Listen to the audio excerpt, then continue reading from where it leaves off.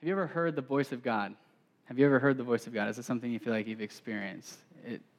For some of you, like you might overcomplicate it and think it needs to be a booming voice from a bush or something like in the Bible. But God can speak to us through thoughts. Like sometimes He'll download thoughts into my mind. Sometimes He can speak to me through a Christian friend. Sometimes He speaks through the Scriptures. But there's a time when I was a sophomore here at UNI, and I was in the shower in Norn on the second floor, and I was just praying. So that visual, but anyways, I'm praying, God, speak to me. I said, speak to me. I said, God, give me something to pray for this morning. And I felt like my brother's name was dropped in my head as my older brother, Aaron. And at the time, he was a fifth-year senior here at UNI, and he was preparing to go to law school. And he had applied for a few schools and hadn't heard back, and there was one specifically that he really wanted to get into. And I just felt like the Lord spoke to me and said, pray that he would get into that specific school. So I was like, okay. So I prayed that prayer, and then me and Aaron had a class together that day because we arranged it. It was his last semester, so we had a law and politics class together. And then afterwards, we're walking by the Camp Neal, and I just looked at him, and I was like, I just feel like I'm supposed to tell you that I prayed for you to get into that school this morning. He's like, okay, cool, whatever. And he walks on, and about 2 minutes later, he texts me. He's like, dude, you're never going to believe this. Right after you told me that, I got an email on my phone telling me that I got accepted to that school. And it had been 8 weeks since I applied, and they were way behind, and they sent it right after you said you prayed for me. So that really encouraged his faith. It just built it up. It built up my faith to say that hearing God's voice does not have to be so spooky and like where's the voice from heaven? Where's the angel on a harp, on a cloud, playing the harp? Is that how that goes? But instead, it can sometimes just be thoughts that come to your head. So tonight I want to talk about, it's our last sermon in our series on evangelism called Sent. And evangelism is simply put just the art of sharing Jesus with people, okay? So this is the last week of this series, and I felt as we're concluding this series, I thought it might be appropriate to talk about the Holy Spirit and how He can speak to us and lead us in our evangelism efforts. I believe that the Spirit of God wants to help us reach out to our friends. We don't have to say, hey, I'm going to go tell someone about Jesus and put it all on our own backs. We don't have to say, hey, I have to do this today, and then it's this weight where I have to tell 5 people about Jesus today. If I don't do that, then God doesn't love me. No, instead, what it is we pray to the Holy Spirit and we say, God, will you highlight people to me throughout the day and tell me who I should talk to? And then if you pray for God to do that, what you're going to see, as we'll talk about tonight, is that God will highlight opportunities. There'll be golden opportunities where God will say, this is your moment to share your faith with this person. I'll tell some stories from my own life today, but just as we were considering this series and thinking about how we wanted to title it, or what we wanted to title it, like originally I was thinking Go, which is so typical for a mission series, but I felt like God wanted me to call this series Sent. And the reason for that is I feel like sometimes we view this evangelism, this reaching out to our friends as something we have to do in our own strength. We say we have to go and do this. It's something I have to work for. But instead, I think God wants us to think of it in the terms of we're a sent people. And if we're sent by God, think about this, the God who's over the hundreds of billions of galaxies, like He's over that, if He's the one sending us, then that can give us confidence in our efforts in evangelizing our campus and reaching our campus, because God is sending us. The King of Kings, the Lord of Lords, Jesus Christ, the one who defeated death, sin, hell, and the grave, is sending us to our campus. And if He is sending to us, if He is fighting for us as we reach out to our friends, then it's going to be a lot better than us feeling like, hey, I have to go and do this. And go is a fair thing to say. Matthew 28:19, Jesus gives us the Great Commission. He says, go therefore and make disciples of all nations, baptizing them in the name of the Father, the Son, and the Holy Spirit. So there is an essence of go, but I think we have to go in the mindset that God is sending us. So tonight we're going to talk about God's voice and how He can lead us in these efforts. And I believe if we pray and listen to the voice of God, we will be so much more successful in our efforts in reaching out to our friends. And God will set these things up called divine appointments. Have you heard the word or the phrase divine appointments? I've said it a lot. So divine appointments are when God arranges an event. Like He arranges something in your day where He wants to bring people together to accomplish His purpose. So maybe you'll be in your classroom and or it's a Tuesday, and that person will ask you to say, hey, what are you doing tonight? And then you say, hey, I'm going to Chi Alpha. And then all of a sudden, boom, the conversation turns spiritual as you've just been open. You're like, hey, I'm going to a church service. And then God might lead that person to ask you a question like, hey, why do you believe that? And then all of a sudden it turns spiritual, and God gives you an opportunity to share your faith. Or maybe you'll go to the dining center, and God just highlights someone to you that's sitting by themselves. They're sitting at the bar, watching football. That's what I always did when I was a student because I just like to eat by myself. It's weird. But anyways, you go up to that person and you say, hey, I just felt like that I wanted to have dinner with you. You don't have to make it weird. You don't have to say, God sent me here to you to have dinner with you. Instead, you just hang out with that person. You get to know them. You love that person. Maybe they'll be someone in your class that's discouraged, and God will ask you to encourage them. Divine appointments can look like many different things. But my prayer is that students would not only encounter Christ on Tuesday nights here at Chi Alpha, but also in the WRC, in the Redeker Center, in Bender Hall, and Dancer Hall, all across this campus, as the students of Chi Alpha and the students of all the campus ministries are going out to our campus and sharing their faith. Because everywhere you walk, you bring the Spirit of God with you. If you're in Christ, you bring the Spirit of God with you. And I pray that as you walk onto this campus, that you would bring God's Spirit with you, and that you would have your ear tuned to heaven, and that you could bring messages from God to the students of this campus. So tonight, that's what we're going to talk about, and this sermon title is called Partnering with the Spirit. Partnering with the Spirit, because what we do in evangelism is not on our own efforts. Instead, it's something we do where we partner with the Spirit, and we help Him lead people to Jesus. So if you have your Bibles tonight, and I hope you do, turn to Acts chapter 9. We're going to look at the story of the Apostle Paul, and more specifically, Saul, who becomes the Apostle Paul. Okay, so tonight I'm going to refer to Paul as Saul, as Paul, and as the Apostle Paul. It's all the same dude. Like after he got saved, he decided to call himself something different. I don't know. It's weird. But so Saul, Paul, the Apostle Paul. And I just want to say, too, while you're turning in your Bibles, I'm so glad you're here tonight. If you're new, I hope that we had an opportunity to meet each other. And if we did not, I pray that you would be brave and come up and talk to me after service if I don't catch you, and that there could be a friendship. We're together. That's next week. We're going to talk about being together. We're in community together. And I pray that this wouldn't be a place where you just come and you sit and you listen to me preach, but also we develop friendships with each other. Okay, so I just want to say I'm so glad you're here. But yeah, let's get into this Acts chapter 9. So Saul was a pretty bad dude. He was a religious leader in the Jewish religion in Jesus' day. And when Jesus was crucified and rose again, Saul was one of the first people that was just bent on persecuting Christians. I don't know if you know this, but just after Jesus was resurrected and ascended to heaven, Christianity was just widely persecuted. The Roman Empire, the Jewish people were trying to put down Christianity. They did not want this strand of thought and this religion to come out of Judaism. They wanted to put it down, and Saul was one of the main people who was putting down Christians. He was there when Stephen, who was the first martyr, so a martyr is someone who's killed for their faith. Okay, Stephen was the first Christian martyr, and Saul was there. Saul was there in Acts chapter 6, and he watched it happen. He was a part of it. But then God meets Saul. He meets Saul. He shows himself to Saul, and Saul's life completely changes. And he becomes the Apostle Paul. He becomes the greatest missionary that the world has ever known. He goes gangbusters for Jesus. He plants churches all throughout the Middle East and gets all the way to Rome before he dies. The Apostle Paul is an incredible man of God. God uses someone who is evil, someone who is a varsity sinner, like most of us are JV, let's be honest. Okay, he's a varsity sinner, killing Christians. God then uses him to be a light to the Gentiles, and he uses him to build the church among people who are not Jewish. So tonight, the main idea is going to be this. And something I want you to get to before I share the main idea is that in Saul's conversion story, it wasn't just Jesus showing himself to him, but there was at least two other people, if not a lot more, that were actually a part of his conversion story. And tonight we're going to kind of read ourselves into the text and see how we can be a part of other people's conversion story where they put their faith in Jesus, okay? So the main idea is this.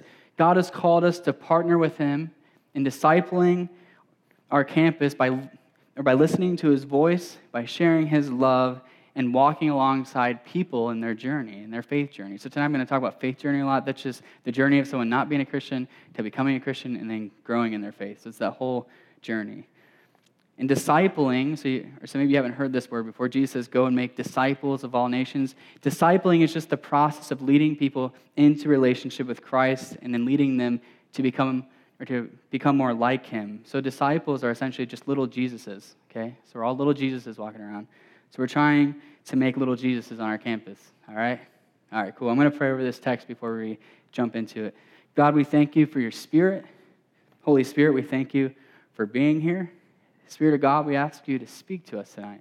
God, I pray that this would not just be a lecture or a talk, but that this would be an encounter with your love and an encounter with your Spirit. And Spirit of God, I pray that you would activate us for your mission on the campus. I pray that you'd open our eyes. Some of us have been seeing our campus with an earthly perspective, Tonight, God, I pray that you would take the scales off our eyes and help us to see the potential all around us, as there are students all around our campus who desperately need an encounter with your love, and they need to be set on fire for your mission. So God, I pray that you would lead us into that tonight. In your name, amen. All right, so we're going to read this story quick. And we got a lot of verses, but I'm going to just split them up into 3 parts. So bear with me. We're going to read the first 9 verses first. You can take a nap. We'll read the other ones later. I'm kidding. All right, but Saul, still breathing threats and murder against the disciples of the Lord, went to the high priest and asked him for letters to the synagogues at Damascus, so that if he found any belonging to the way, so that's what they called Christianity at first, was the way, if they were men or women, he might bring them bound to Jerusalem. So he wants to bind Christians. He wants to arrest them. And now as he went on his way, he approached Damascus, and suddenly a light from heaven shone around him. And falling to the ground, he heard a voice saying to him, Saul, Saul, why are you persecuting me? And he said, who are you, Lord? And he said, I'm Jesus, whom you're persecuting. Think about that encounter. Whoa, we just read this like, okay, it's in the Bible, it's cool. No, like he encounters the person who he's killing people for following. That Jesus, this big light, this big God moment, divine encounter, like just try to picture that. So anyways, he says that, and he says, but then rise and enter the city, and you'll be told what you are to do. And the men who were traveling with him stood speechless, as that makes a lot of sense. And he said, hearing the voice, but seeing no one. They couldn't see him like Paul could. And Saul then rose from the ground, and although his eyes were open, he saw nothing. So they led him by the hand and brought him to Damascus. And for 3 days he was without sight, and he neither ate nor drank. So tonight we're going to use Paul's story to look at 3 steps in a person's faith journey of coming to know Jesus and then beginning to walk with him. And we're going to see how we can partner with the Holy Spirit in this process. So the first step is this.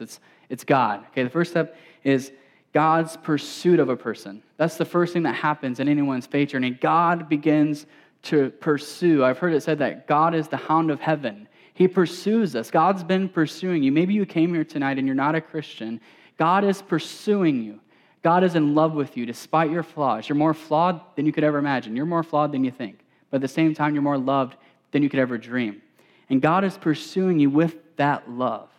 And God's pursuing every single student on our campus with that love.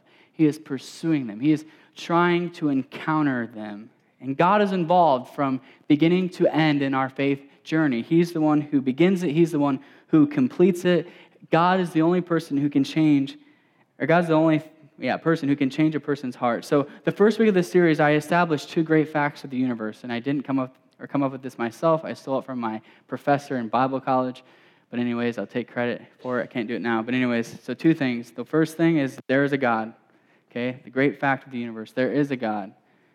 And I want to say like how I know that. Okay, this morning I woke up and I looked at my app, like my weather app on my phone. It said 90% chance of rain at 7 and 8. I'm like, heck no, Lord, because I know some students are not going to come if it's raining like that. I said, Jesus, I rebuke that storm in your name, and it did not rain at 7 or 8. That's how I know there's a God. All right, first thing, and that doesn't just happen in that situation. God's been moving a lot in my life. I'm really excited about him. But anyways, the second thing, there's a God, and the second thing is you are not God, okay? So in your evangelism efforts, you are not God. You're not going to change a person's heart. You're not able to do that. You're not that smart. You're not that clever. You're not that persuasive.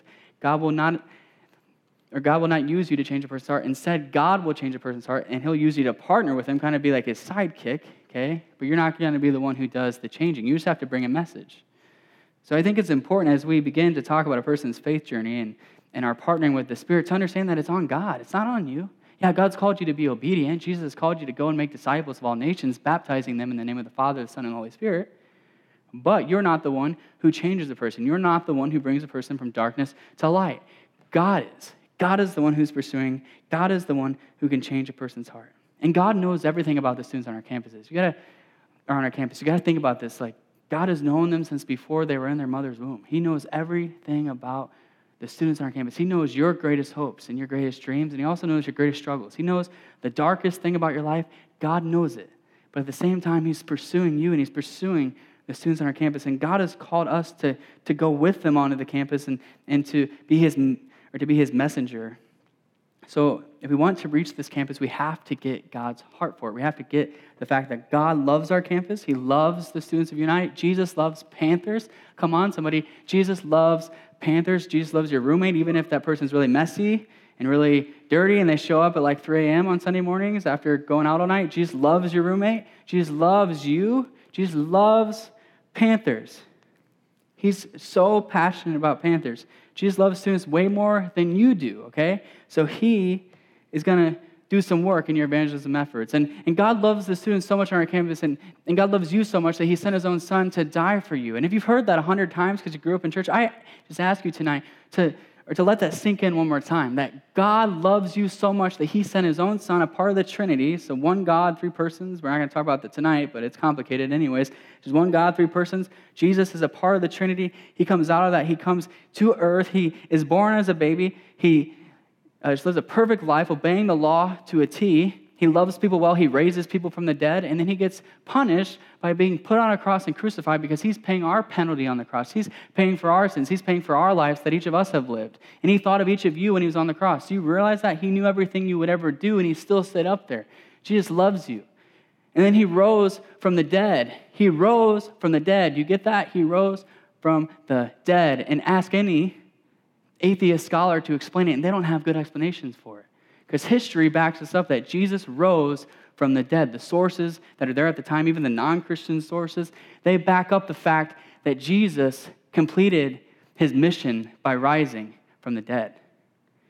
God is able to save the students on our campus, and God is able to pursue them with so much love.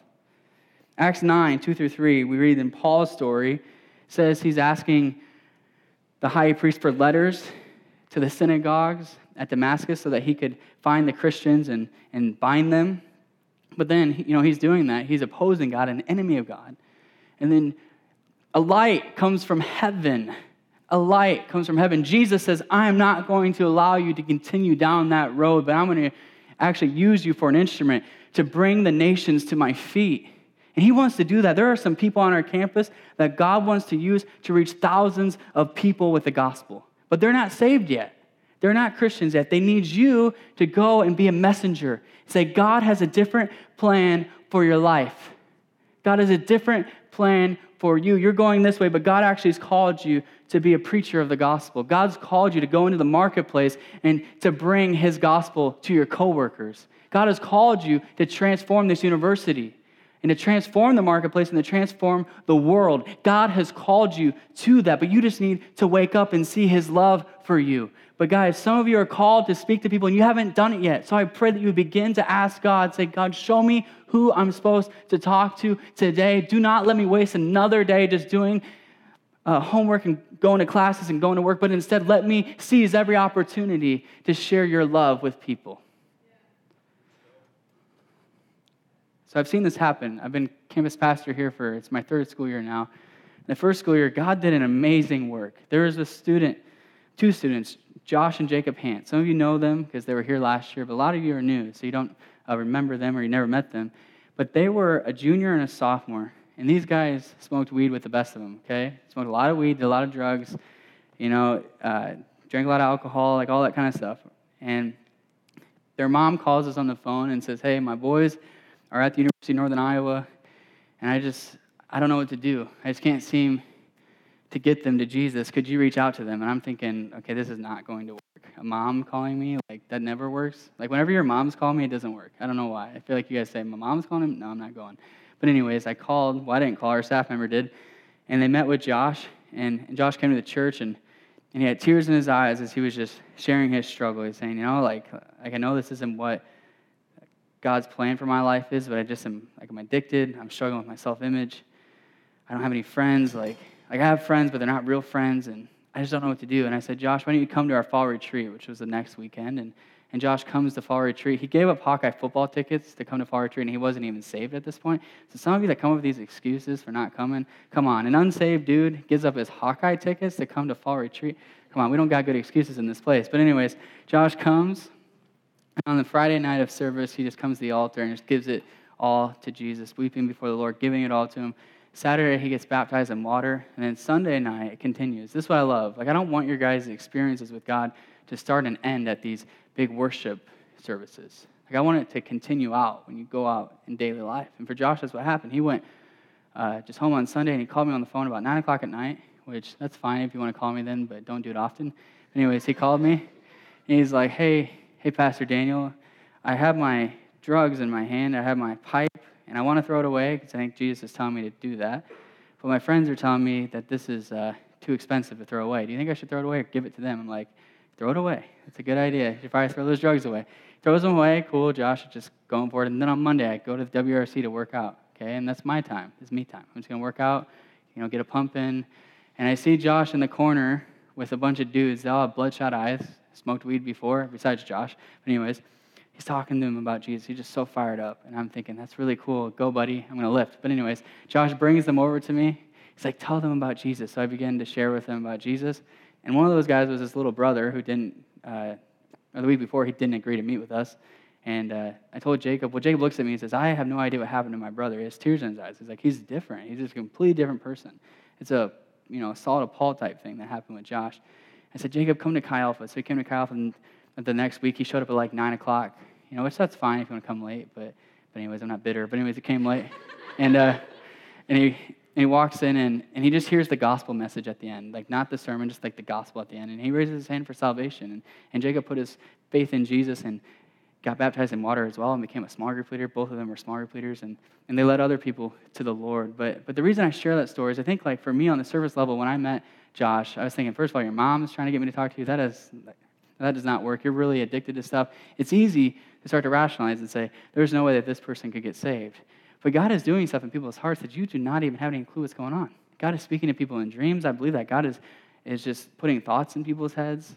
God is trying to pursue our campus, but sometimes we need to partner with him and participate. But sometimes we say, God, you would never do that with that person. They're just too opposed to you. And I just believe that's from the pit of hell. I believe that mindset where we try to figure out if someone will respond is from the pit of hell. That's from Satan. I just pray tonight that each of us would repent of that and say, hey, we're going to go after every single student. Doesn't matter. Doesn't matter what they believe. Doesn't matter where they're at. We're going to share the love of Jesus with them. All right? Second thing tonight, the second step is this. Let me find it. Well, actually, I got to read the passage first. Let's keep going. Verse 10.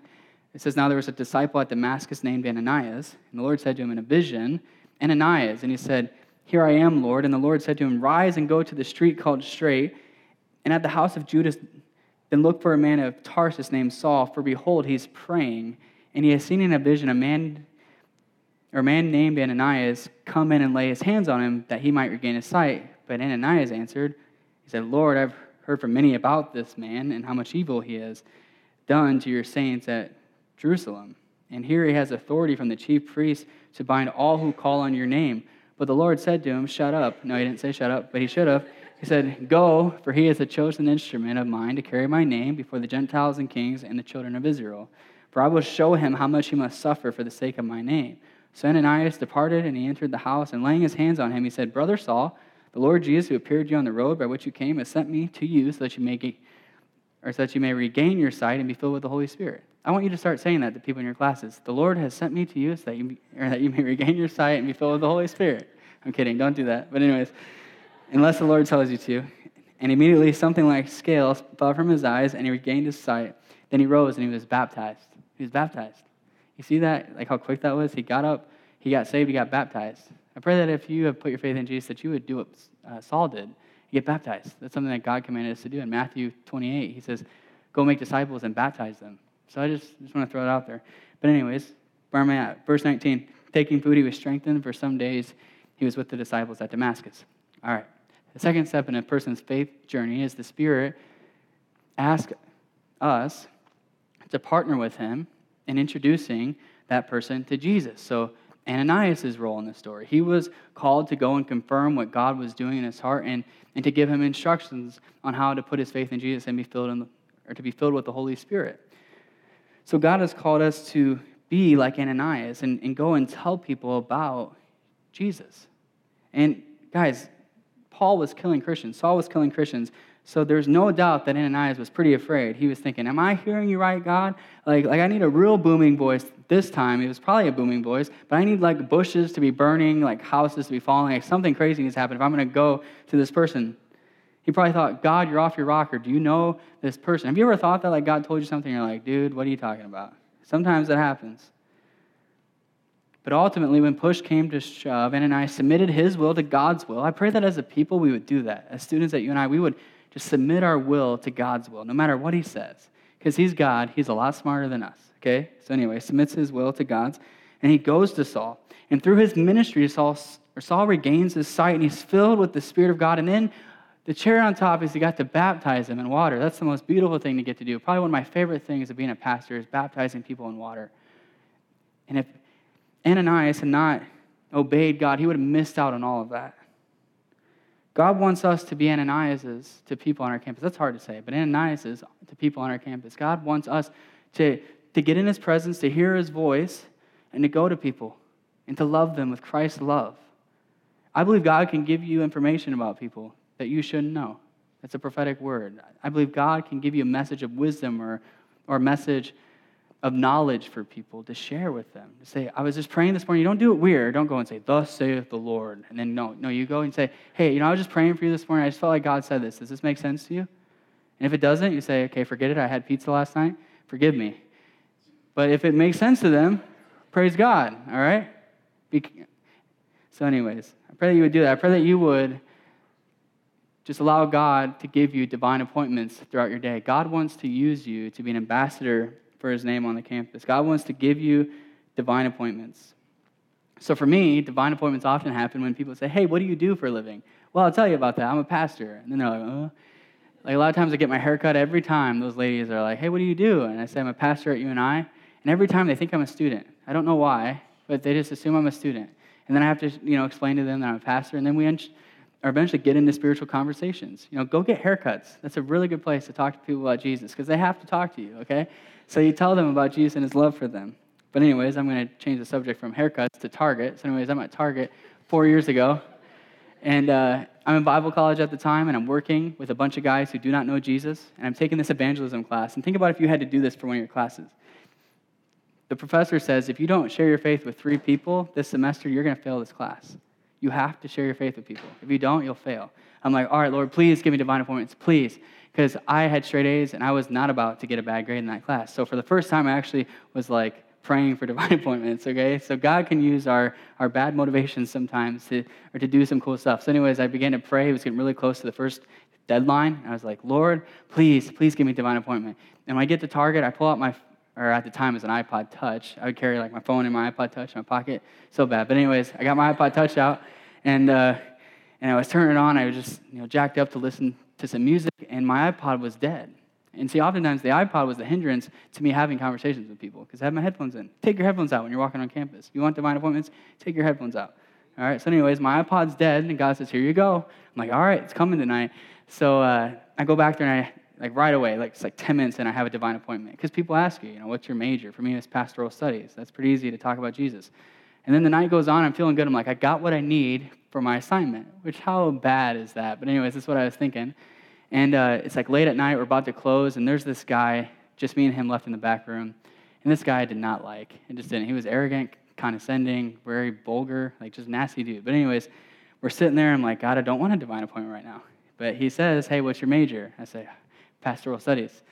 And then he begins to just ask me questions about my faith, and I find out he's a pretty angry atheist. But anyways, we begin to talk, and he was fairly courteous the first time we talked, but we're just talking back and forth, and he's telling me how, maybe in the future I would consider religion, but right now I want to drink and I want to sleep around. I'm like, well, okay, but let me talk to you about Jesus. He's not here to just get you to do good things, but he wants to show you how much he loves you. And then out of that, you'll transform. But it's not about just not drinking and sleeping around. If you think that's what Christianity is about, totally wrong. It's not just about not doing bad things. Christianity is about being so compelled by something so good that you don't want to do those things. So I got to talk with him that night, and he didn't bow down and just give us a heart to Jesus, but I believe I planted a seed in his heart. I don't know if there had ever been anyone who had shared the gospel with him before that. He grew up in Romania. He was, it's the Eastern Orthodox Church over there. I don't know if he had ever heard anything like that about Jesus loving him despite his flaws. And I believe that seed has been growing for the last 4 years and that God will bring it to fruition at some point in his life. I'm just praying for that. So with this story in mind, I want to give you some practical tips of how to to hear divine appointments, how to have them. So the first thing that we'll see from this is in verse 11. The Lord says to Ananias, he says, rise and go to the street called Straight. So first thing you have to do is listen, okay? Listen to God. Do you listen to God often? Do you ever sit and say, God, speak to me? Like if your time with Jesus is just, I'm supposed to read a chapter because Pastor Daniel said that's what we do. You go, da-da-da-da, okay, done, thank God. That's probably not the right way. Instead, we should read, we should ask the Spirit to speak to us as we're reading, and then I think there should be a time at the end of our time in the Word where we say, God, will you speak to me? And listen to his voice, see what he might say. And at first, it might be hard to hear his voice, but keep doing that. I promise you, if you keep asking him, he's going to speak to you. So that's the first part of it. And then in verse 13 through 15, we see that Ananias starts to tell Jesus about who Saul is. He's like, do you really know who he is?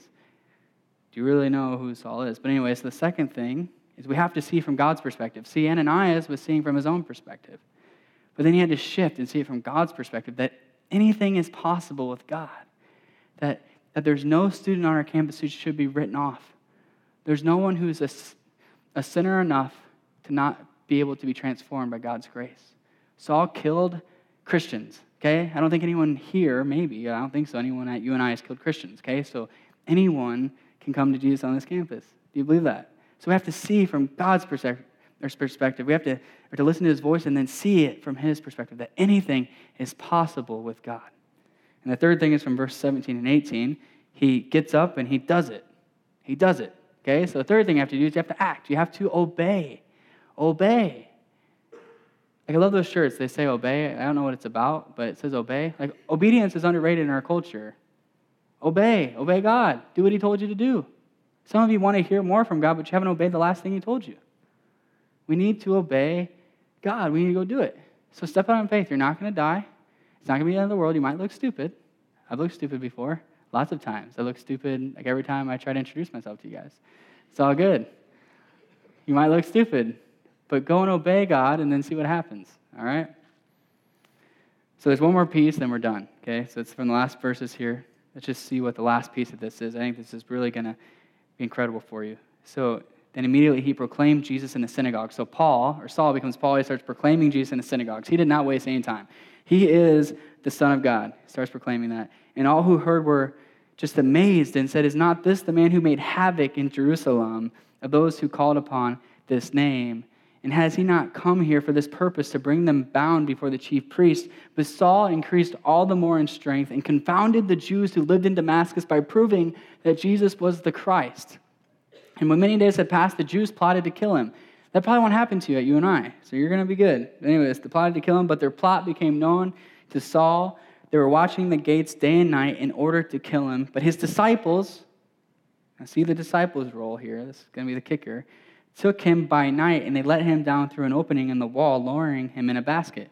I just think of a grown man in a basket. But anyways, verse 26, and when he came to Jerusalem, he attempted to join the disciples, and they were all afraid of him, for they did not believe that he was a disciple. But Barnabas, he's my boy, he took him and brought him to the apostles and declared to them how on the road he had seen the Lord who spoke to him, and how at Damascus he had preached boldly in the name of the Lord Jesus. So he went in and out among them at Jerusalem, preaching boldly in the name of the Lord. And he spoke and disputed against the Greeks, is what that word means, but they were seeking to kill him. And when the brothers learned this, they brought him down to Caesarea and sent him off to Tarsus. Verse 31, get this. So the church throughout all Judea and Galilee and Samaria had peace and was being built up, and walking in the fear of the Lord and in the comfort of the Holy Spirit, it multiplied. It multiplied. Through Saul, it multiplied. So the third step in a person's faith journey is the Spirit comes and asks us to come alongside the new believer, the seeking person, and help them grow. God calls us to disciple. That's what discipleship is. You help people grow in their faith. So we need to come alongside people. We need to contend for new Christians. We need to contend for those who are seeking. And in prayer, we need to contend for them in prayer. We need to encourage them. We need to believe in them. We need to believe in them. We need to believe that God could do something impossible, because new Christians, oftentimes, they're still going to struggle, okay? Like I did when I was a new Christian. I struggled for a while, for a long while, but I needed people to continue to help me to grow out of these things, these different habits I had. God wants you to help people grow. So there's 4 pieces of this, and it's just going to share it quick like I did on the last point. First thing we got to get if we're going to help people grow is we have to watch out for our unbelief in God's ability to do the impossible. I believe that faith is the currency of heaven. I believe that faith moves things. Faith changes campuses. Faith changes our cities. Faith changes our state. Faith changes the nation. That's why we're going to do all-night prayer. I believe that faith in praying for God to show up changes things. But the opposite of that is unbelief. And I believe unbelief can strangle God's blessing. I believe unbelief can bring people down. And please, I pray that you would not let unbelief take a hold on your heart or cynicism and prevent God from doing amazing works in the students that are in your circle in their lives. I pray that your unbelief would not prevent God from reaching out to them. So verse 21 says, and all who heard him were amazed. They said, is not this the man who wreaked havoc in Jerusalem? And has he not come here for this purpose, to bring them bound before the chief priests? These guys are lame. They're lame. Like, Jesus rose from the dead. If that happened, you should believe that Paul could change. Like, you saw Jesus rise from the dead, and you're saying that Saul cannot change? You're really stupid.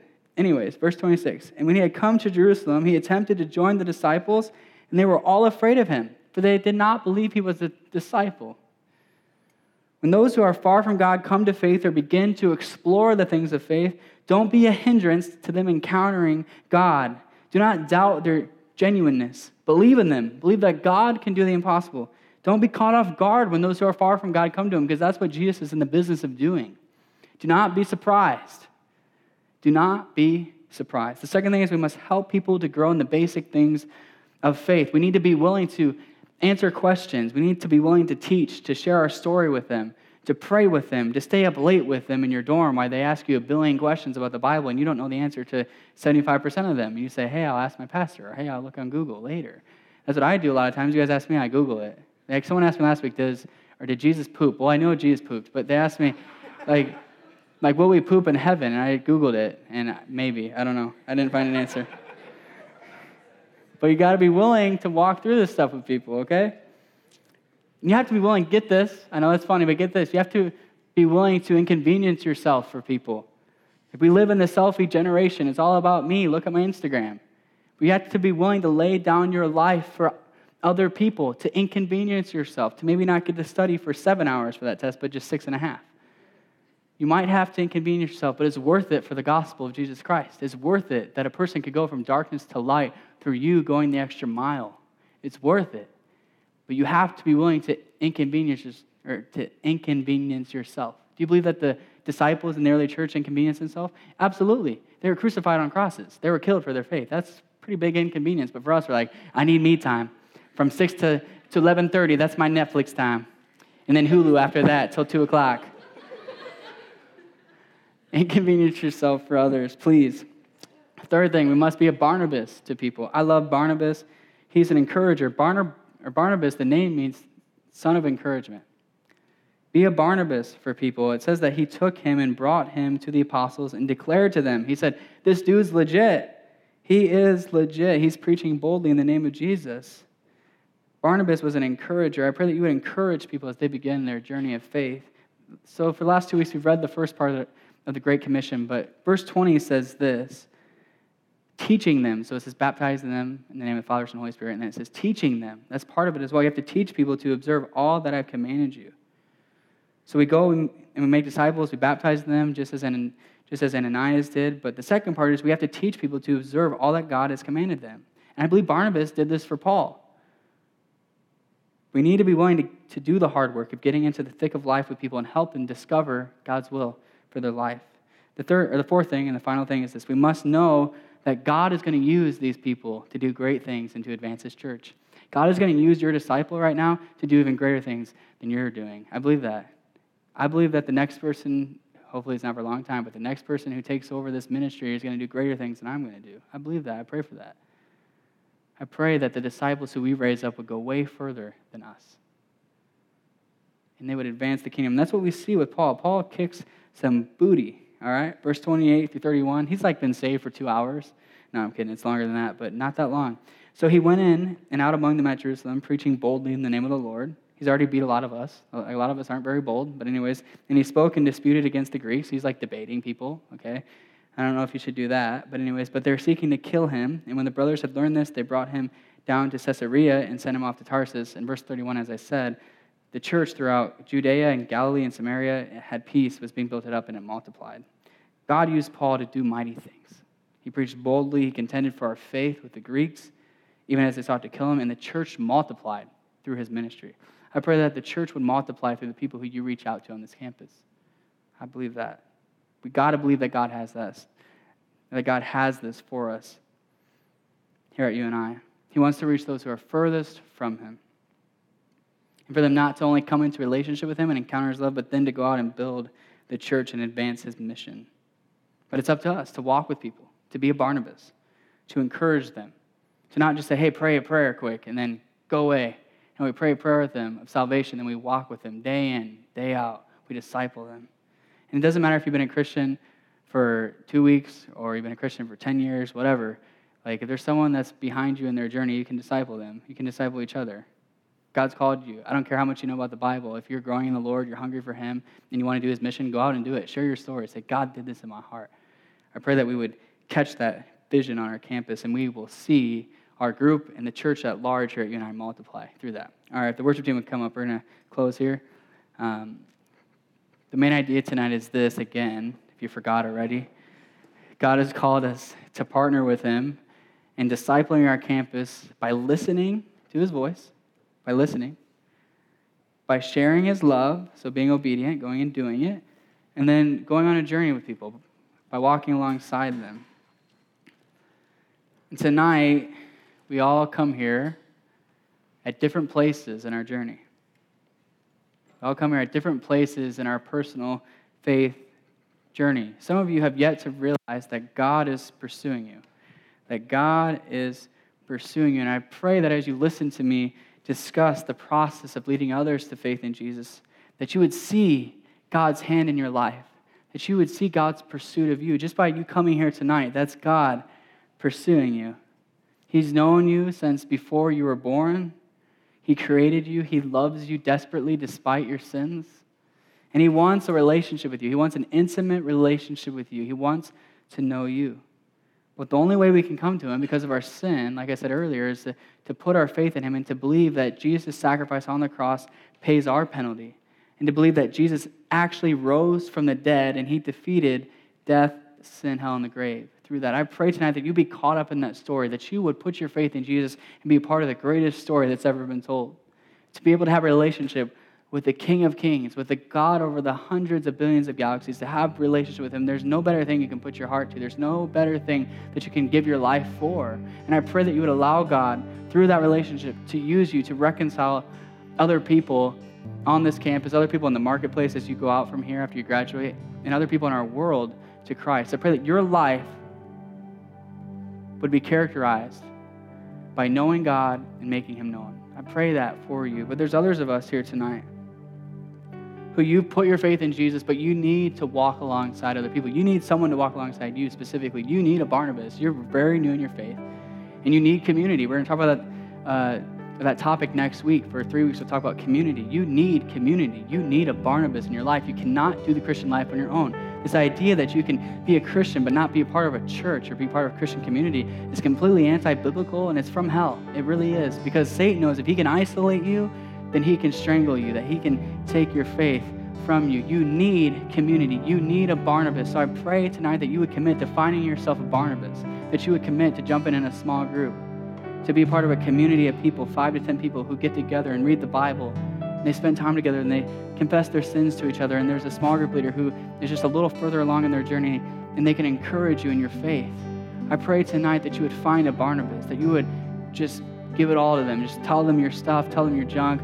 Like small group leaders, they have to do it because I told them they do, so they're going to be your Barnabas, or someone else that's further along in their journey. And the last thing tonight is there's some of you in this room, you're a Christian, you're growing in the things of the Lord, and God is saying, it is time. It is time. You're no longer in this growing phase. You're going to keep growing, but you're no longer getting prepared for this. You need to go out and do it. I'm calling you to be a Barnabas. God has called just different men and women in this room to be mighty, mighty men and women in the kingdom of God, to be leaders in the kingdom. I believe that there are people in this room who are going to have just ministries. I believe some of you are called to full-time ministry. Some of you are not. Probably most of you are not. You're at UNI.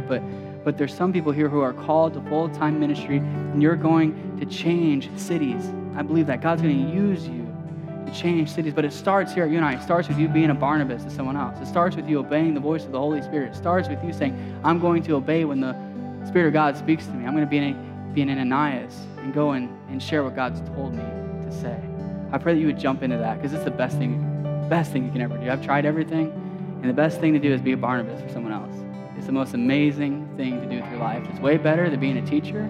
All right, those things are good. It's way better than being a pastor even, or being a preacher. It's better than being an accountant. Getting to walk alongside other people, encourage them in their journey, and to lead them closer to Jesus is the greatest thing you can ever do. So I pray that you guys would receive that tonight. So if you would stand with me, we're going to close. I just want to read 2 verses from Matthew 9. Jesus says to his disciples, he says, "The harvest is plentiful, but the laborers are few.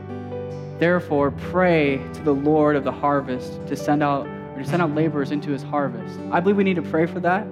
I believe we need to pray for laborers to go out into the harvest tonight, because the harvest is plentiful at UNI. It is so plentiful. Students are desperate for a relationship with God. But I believe we need to pray for that, but also just do it, because laborers are in this room tonight. God is calling you to be a laborer, to give up your time, to give up your own desires, and to labor for the students on this campus. God has called you to be a laborer in the harvest. If you're a Christian, that calling is for you, and you're going to see people come to Jesus.